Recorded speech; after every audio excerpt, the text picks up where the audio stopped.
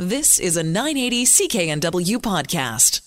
We tend to talk about healthcare quite a lot on this program, and in the next few moments, we're going to check in with the Health and Technology District. And if you're not sure what that is, fear not, because my next guest can explain that. Rowena Rizzotti is the Vice President of Healthcare and Innovation at the Health and Technology District, and Rowena joins us on the line now. Good morning.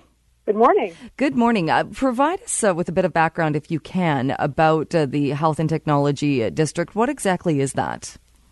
So the Health and Technology District is a development immediately across the street from Surrey Memorial Hospital in Surrey.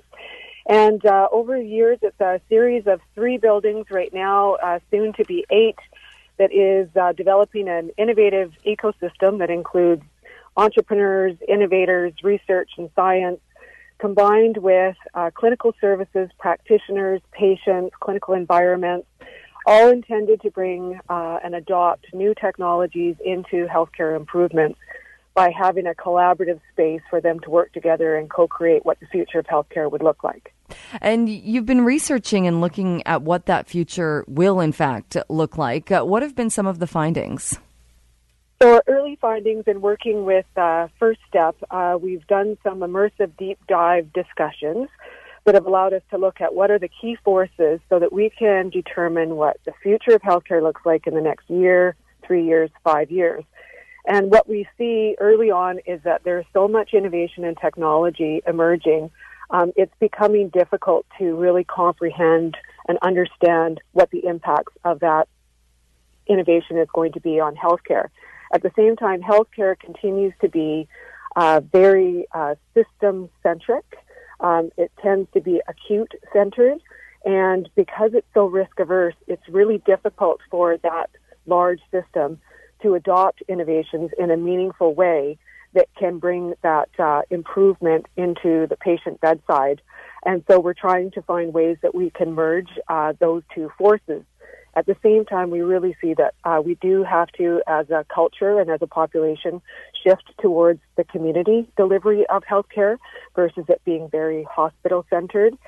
And so we're looking at innovative ways that we can help to bridge the gap between those significant forces, and finding that if we can create innovative ecosystems that allow us to make sense of the technology, understand its implications, how we can adopt and implement it in a way that brings meaningful change, then that will bridge that and also allow a very risk-averse health system to adopt innovation and change in a meaningful way.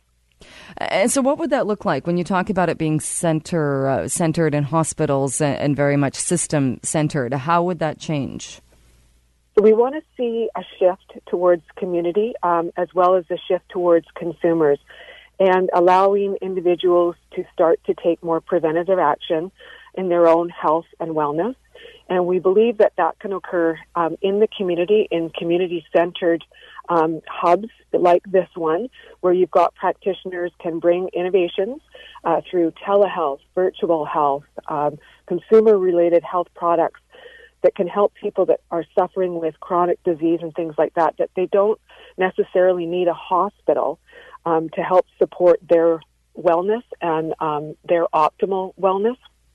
And so that shift is really important. Telehealth is a perfect example of where we can use technologies that can be closer to patients, that can help them make better decisions for their own health, to access practitioners when they need it early on, so that we're moving towards a preventative health versus a reactive health system.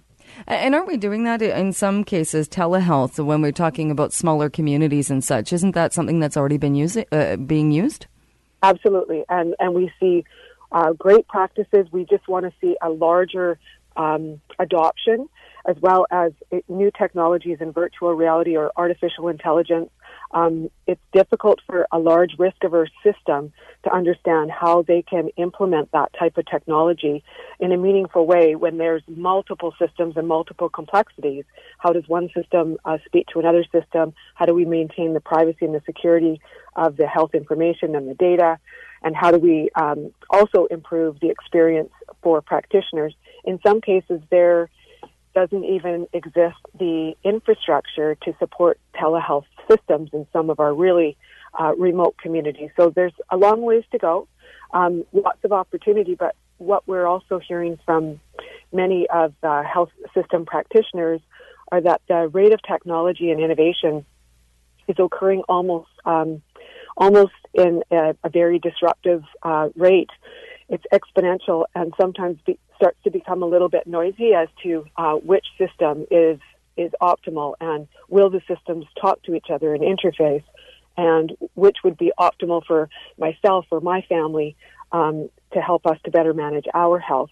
And so we want to just find a way that we can understand those technologies, their implications, the implementation processes, the procurement processes in a way that is coherent, that everybody can understand and everybody can get behind and support. And when talking about this, are you talking more about care that would traditionally be provided in a hospital? Because when we talk about healthcare and changes needed and such, a lot of people will respond to that saying, I can't even get a family doctor. Why don't we just start the conversation there? Exactly. And that's the shift towards community, where we're really focusing on having the primary care in the community that is accessible, that people can access, and then being able to support them in their health and supporting their health through that primary care network versus not having access to early interventions around managing their health and then deteriorating to a point where they need to find care only in an emergency department or otherwise because they haven't been able to manage it more effectively in the community. So that's the shift we're really looking for. And I would imagine, too, if we were shifting to that, there would be a cost saving as well. Absolutely. Cost saving, as well as an improved experience. And I think as we move towards a more consumer-centered and a consumer-driven, there's expectations that consumers are starting to understand. We want them to have a positive experience because there's incentive then for them to see that this is better for me, it's more cost-effective for the overall system so that they can invest in what is best for patients and their families, and it's a better experience. And as we see the adoption of technologies in phones and social media, that really is consumer-driven, and we'd like to see healthcare be adopted similarly, where consumers have input towards what they want to see and how they want to see their care delivered and how they want it accessible, and us to be able to translate that into actual health practices going forward. And is something like the Health and Technology District, do you see that happening in other areas as well? We're seeing definitely an emergence in pockets across the country. What we tried to understand about the Health and Technology District as this ecosystem is that type of an environment to become an innovative practice hub. Will that help and support it? And to be able to reliably adopt this across the country in other communities where there is a large population, where there are large health systems. Do these practice hubs actually improve the adoption and implementation of these health improvements, as well as help to support practitioners as they move through system and culture change? And so this process was important for us to validate that these innovative practice hubs are in fact a real catalyst for this. It supports the innovators to bring their technologies through a meaningful system that can evaluate what those outcomes of those products are, as well as socialize new products and new systems and new technologies for practitioners that will need to use them in their daily practice, as well as health systems to say, these are the challenges.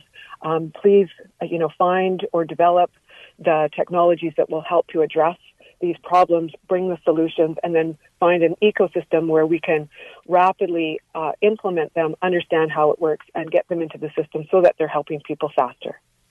All right. Well, it definitely sounds like some interesting findings. Rowena, we'll have to leave it there, but thank you so much for joining us this morning. I appreciate it.